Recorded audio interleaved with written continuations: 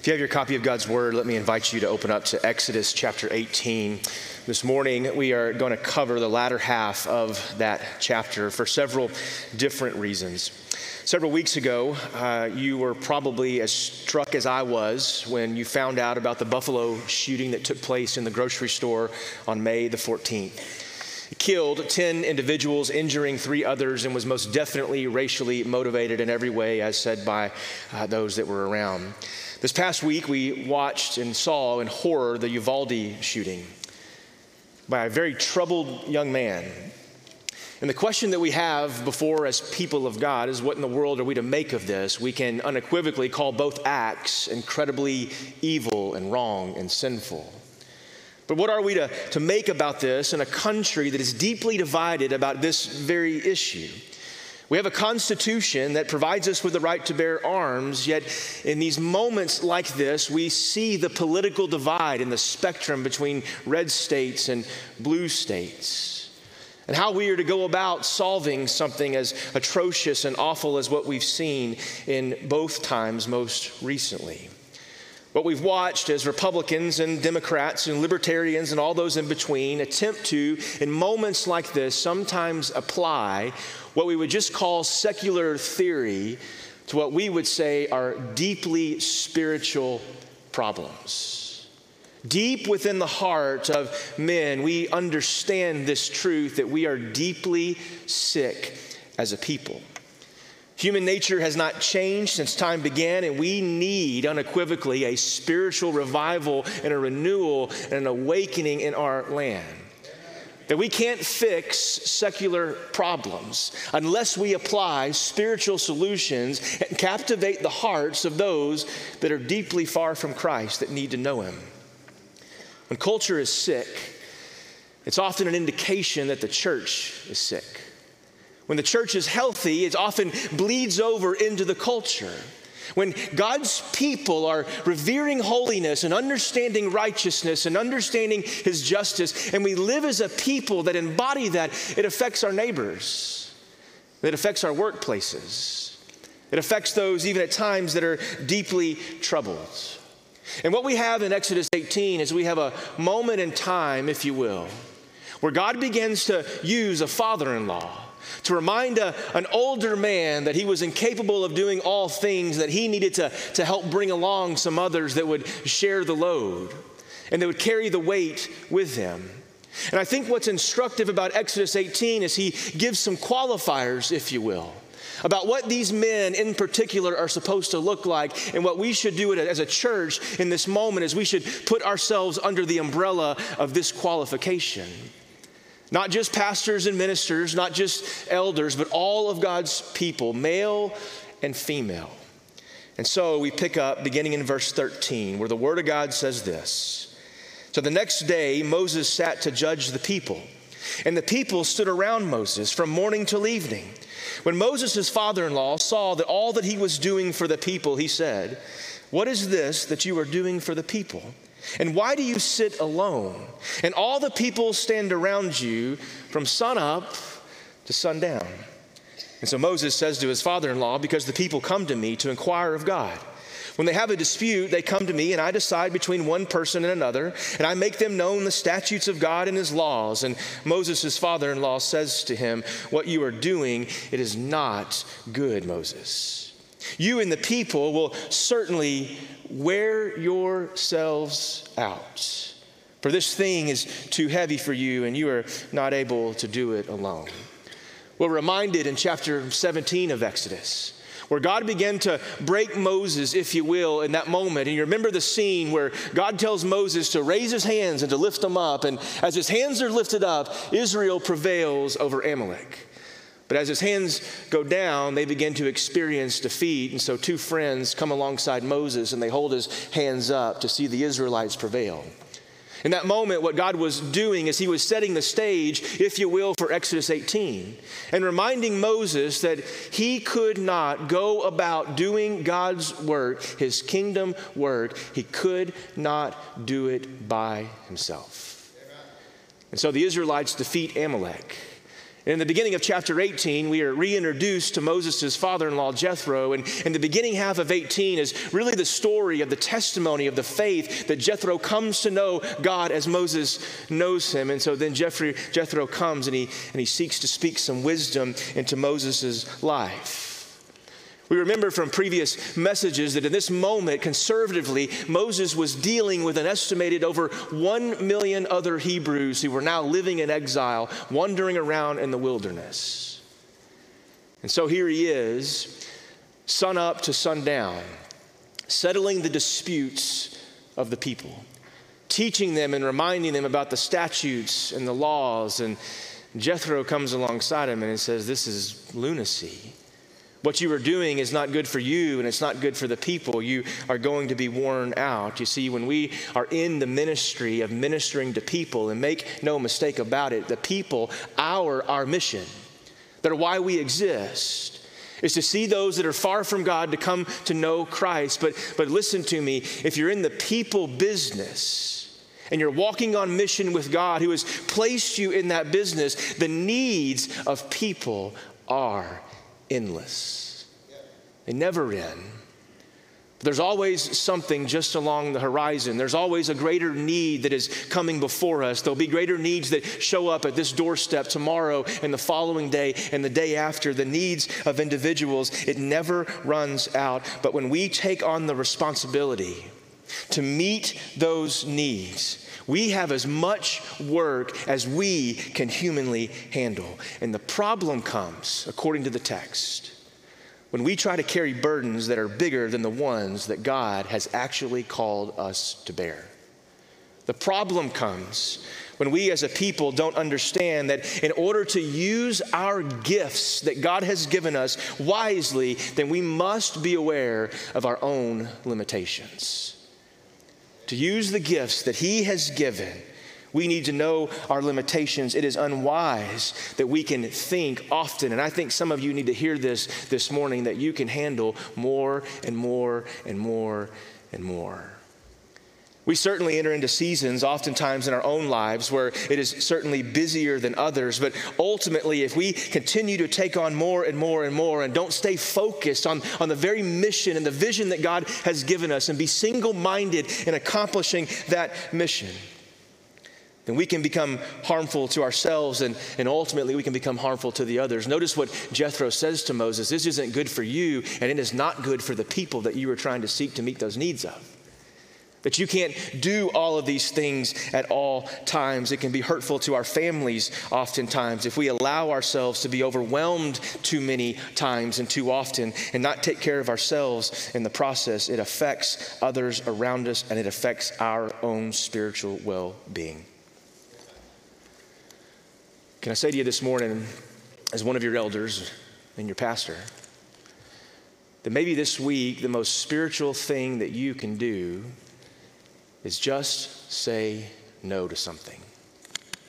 To not allow something else to come, to bring in, unless we come to this place where we're willing to give up something so that I can accomplish that. I work with staff all the time and we have needs that arise up. And so oftentimes one of the conversations that happens with staff is, okay, I think that you want to do this, but my question to you is, well, what are you going to take away in order that you can accomplish that? Because what happens in a lifespan of an organization is over the years, then it becomes one more thing after another. And then pretty soon you find yourself doing things that you never did 5-10 years ago. And it becomes overwhelming and staff get worn out and run to the ground and families get worn out and run to the ground. In this moment, Jethro sees and he acknowledges that what Moses was doing was not good for him and it was not good for the people. And Moses, if you will, he was headed, my words, not anyone else's, he was headed for what I would just call a place of spiritual burnout in his life. You ever been there? You ever been to that place where all of a sudden you find yourself in this position temperament-wise where you find yourself, you're always irritable with everyone. You find yourself very short-tempered, perhaps, with other people. Small little things in your life become major mountains before you. What was just a molehill has now become a mountain. Your anxiety level rises. Your lack of focus goes away. It begins to affect you physiologically with adrenals and all kinds of things. This becomes what we would just simply call the wellness and the mental health of an individual, especially in the age of post-COVID. And our anxiety levels are higher. Our burnout is more prone. Our irrationality is more on display. Our tempers are being manifested and seen. And so Jethro just simply says, Moses, this is not good. Continue reading with me in verse 19. And he says this, now obey my voice and I will give you advice. I don't know about you, but I know that for some of you here in this room, myself excluded, getting advice in direct forms like that, perhaps from a father-in-law, may not be the best approach.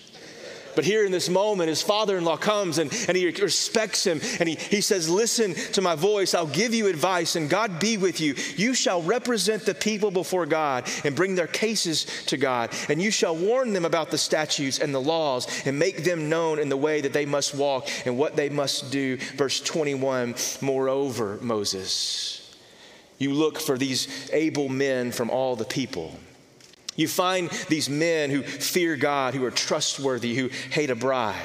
And place such men over the people as chiefs of thousands, of hundreds, of fifties, and of tens, and let them judge the people at all times. Yet every great matter they shall bring to you, but any small matter they shall decide themselves so that it will be easier for you, and they will bear the burden with you. They will come alongside you if you do this. Verse 23, it says, God will direct you and you will be able to endure, and all of his people will also go to their place in peace because you shared the burden. You see, oftentimes we lean into issues of church polity and governance, and we run to the New Testament, which we rightfully so. But so often of our governance here that exists here today and why there is a plurality is, make no mistake about it, it is partly rooted in Exodus 18 and what Jethro tells Moses, this is what should be done, that you share the burden. Elders who help rule with authority, and the New Testament refers to them as presbyters in different situations. Jethro's solution was to divide and to conquer, a division of labor, if you will. And what this was not in this moment, this was not God taking all matters of leadership away from Moses. It was just simply dispensing that leadership in a way that it was manageable and that others could share the load and to carry the weight with him and to walk alongside him and to be with him. Verse 24 says, so Moses listened to the voice of his father-in-law, and he did all that he had said. Moses chose able men out of all of Israel, and he made them heads over all the people and the chiefs of thousands, of hundreds, of fifties, and of 10, and they judged the people at all times. Any hard case they brought to him, any small matter they decided themselves, just as Jethro had said. Then Moses let his father-in-law depart, and then he goes away into his own country. I love that last little part in 27. That Jethro just says, here's what you should do, but he's not vying for any kind of power or authority in that moment. He just simply says, here's what is best for you and best for the people. Now I'm just going to go back and I'm going to serve my God quietly, because my recommendation to you, Moses, was not so much so that I could now control the things and that I could be the one in authority over things. I'm just going to go away to my own country to divide it. Oftentimes, one of the questions that I get asked, in particular from folks that are visiting our church, and we're a Southern Baptist church, but yet our polity says that we have a plurality of elders, and so the question inevitably comes, how does that work with elders and staff members, and what role does the congregation play, and where do all of these things fit? Do you know that this summer coming up, over the next 3 new members classes, we're going to answer that question close to 37 different times with 37 different new members that are fixing to integrate into the context of our church. And they all usually ask, how does it work with elders and staff? And the simple answer to that is this: that the primary job of the elders is to drive the vision of the church. So to say that we are a sending church that wants to make disciples and that our mission, what we do, is we want to see people that are far from God come to know Christ. And what our job is that we guard that mission and vision. We guard it. And we make sure that the things in our church, that they reflect that mission and that vision. And we hold on to it tightly. Not to mention we teach and we guard against bad doctrine. But most importantly, we teach good doctrine faithfully, coming before God and His Word. Elders drive the vision. And then the role of the staff, the role of the minister is then this: to equip the congregation to accomplish the vision.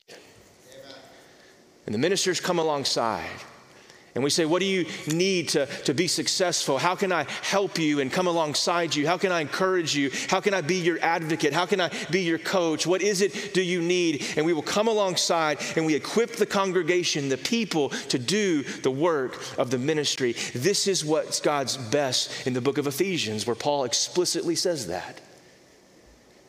And so we establish who we are and where we're going, and then we equip the congregation. What Moses was doing in this moment as he responds to his father-in-law, and he does as his father-in-law says, and as he believes that God has commanded him to.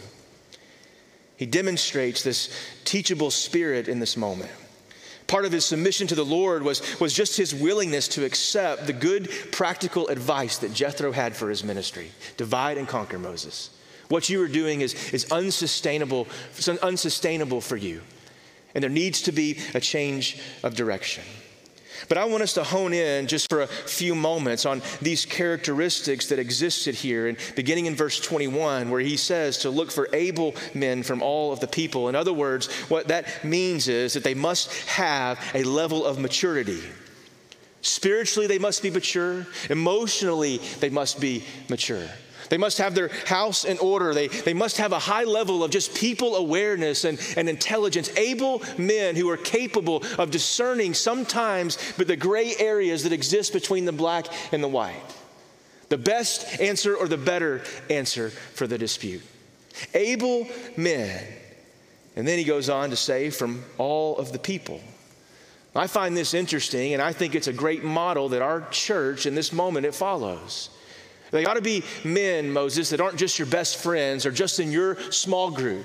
They ought to be not just men that only you know, but rather a representation of the entire congregation of 1 million some odd people. They ought to represent all of the generations at the table.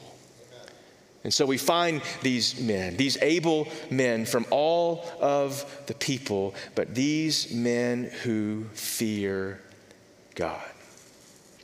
They must fear Him. They must understand that they are dealing with a holy and just God, a righteous God who is set apart, a righteous God who doesn't minimize sin and is not indifferent to our needs. They must fear the Lord, for the psalmist says elsewhere that the fear of the Lord is the beginning of wisdom in Psalm 111. And the fear of God is the sense in which you understand how dangerous, just, and holy and righteous God is, even towards the smallest of sin. That He is a dangerous God. For as the writer in Hebrews says, it is a dangerous thing to fall into the hands of a living God. Yet though He is dangerous, and though He is righteous, and though He is holy, He has sent His Son Jesus, Emmanuel, God with us, to reconcile His anger and to take out that anger and to show His wrath towards His Son on your behalf and on mine. So that we could be reconciled then to the Father in that moment. But these men are reliable and trustworthy. They are men who keep their commitments, who they are characterized by integrity and no dishonest gain, that they're not doing it for the wrong reasons. Not to have a say-so or some sort of place at the table. They are just simply men that want to humbly serve the Lord their God through the church or through the people that God has given.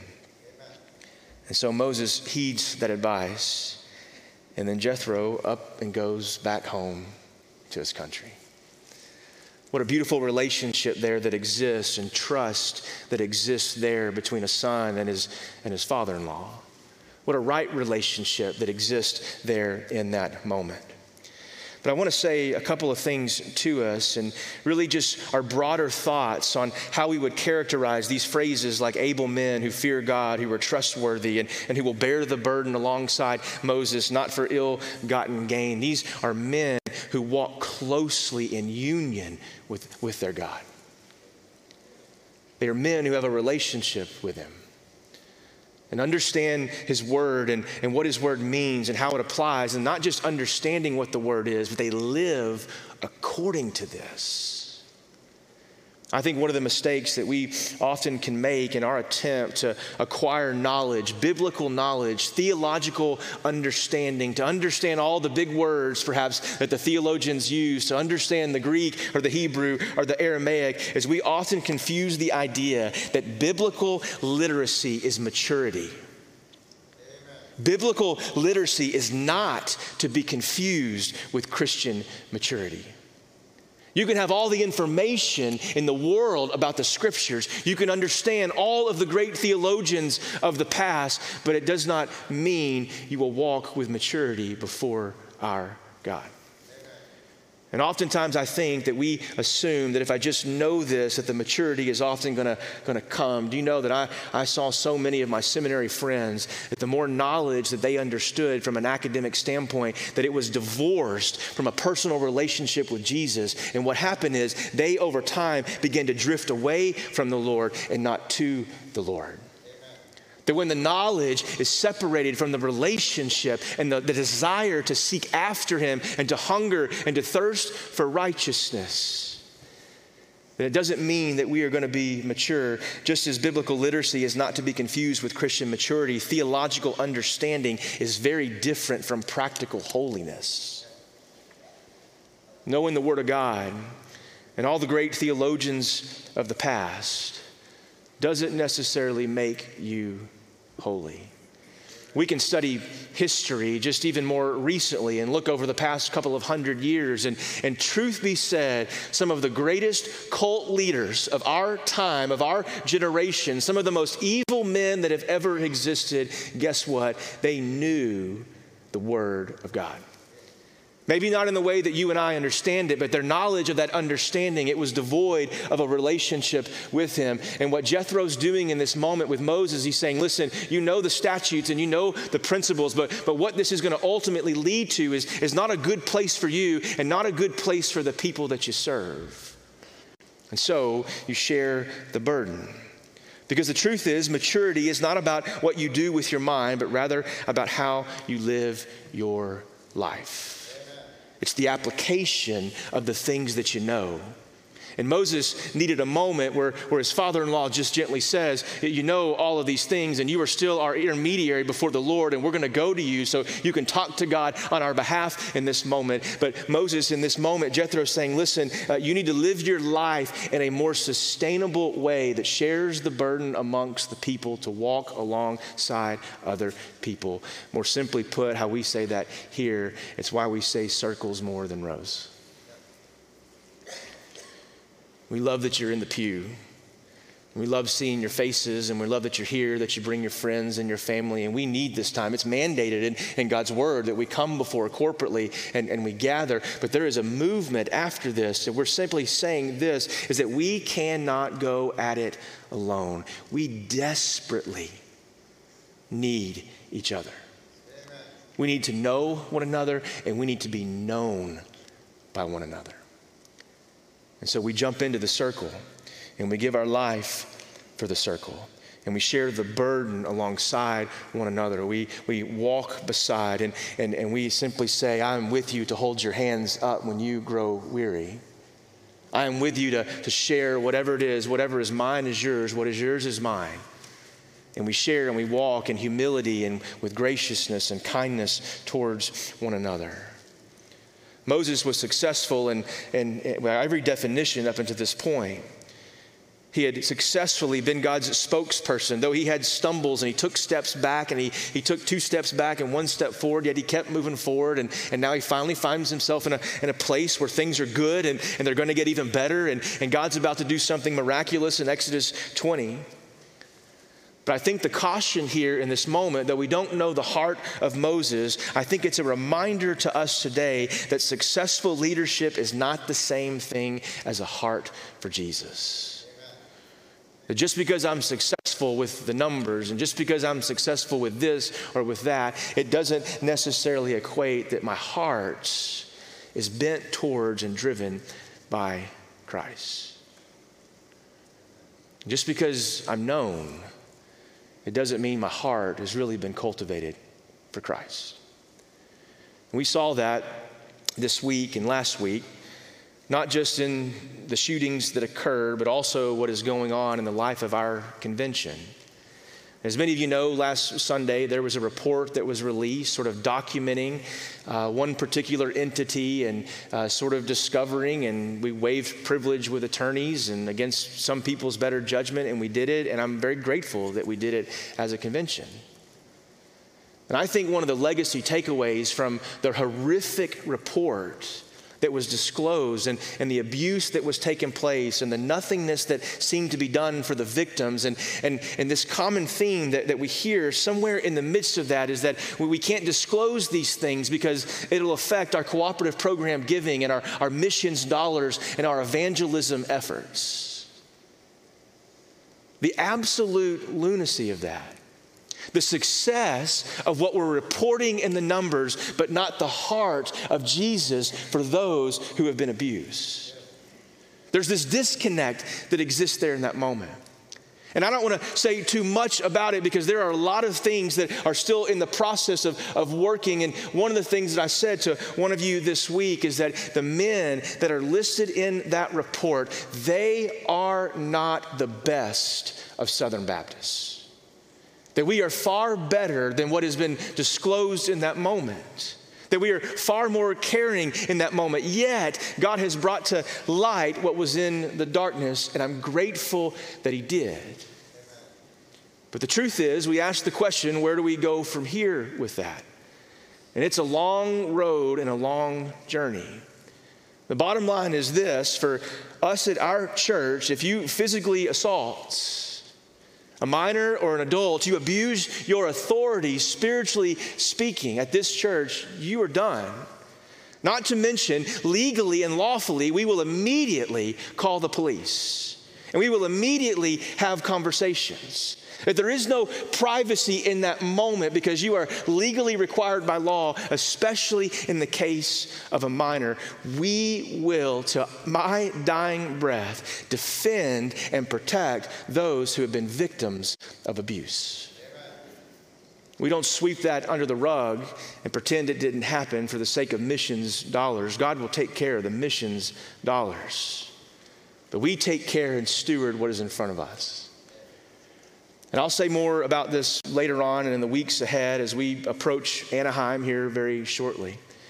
But I want to end today, whether you're aware of that report or nominally aware of that report, I would encourage you to verse yourself on it. I want our church just to pray and to seek the Lord. Like our convention needs to pray and seek the Lord. We need to enter into a season of lament and repentance and own what we were negligent of if we knew of it, and ask, really just plead before God to be merciful to us. Amen. And beg of Him.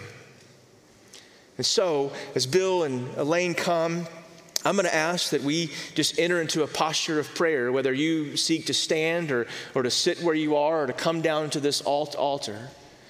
And to pray and to ask for God's forgiveness, for His mercy over our convention, which we love, which we care for, which deeply matters, which we are deeply invested in at this moment, and that there would be at some point a turn and a better day that comes before us. But let us first rightly deal with our God, for He is holy and just and He is righteous.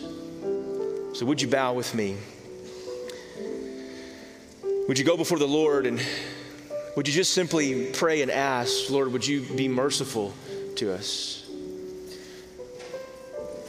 Would you bring to light the things that have been done in the dark? Lord God, we know that you do not need the Southern Baptist Convention. Father, the truth is the Southern Baptist Convention, it needs you. And so, Lord, I pray that in the days ahead, in the months, and even in the years ahead, that we would lean into you, that we would trust you, that we would find hope in you, that we'd find comfort in you, to always do what is right before you, to walk with integrity before you in character, to be able men from all the people who fear God, who are trustworthy, and who hate a bribe.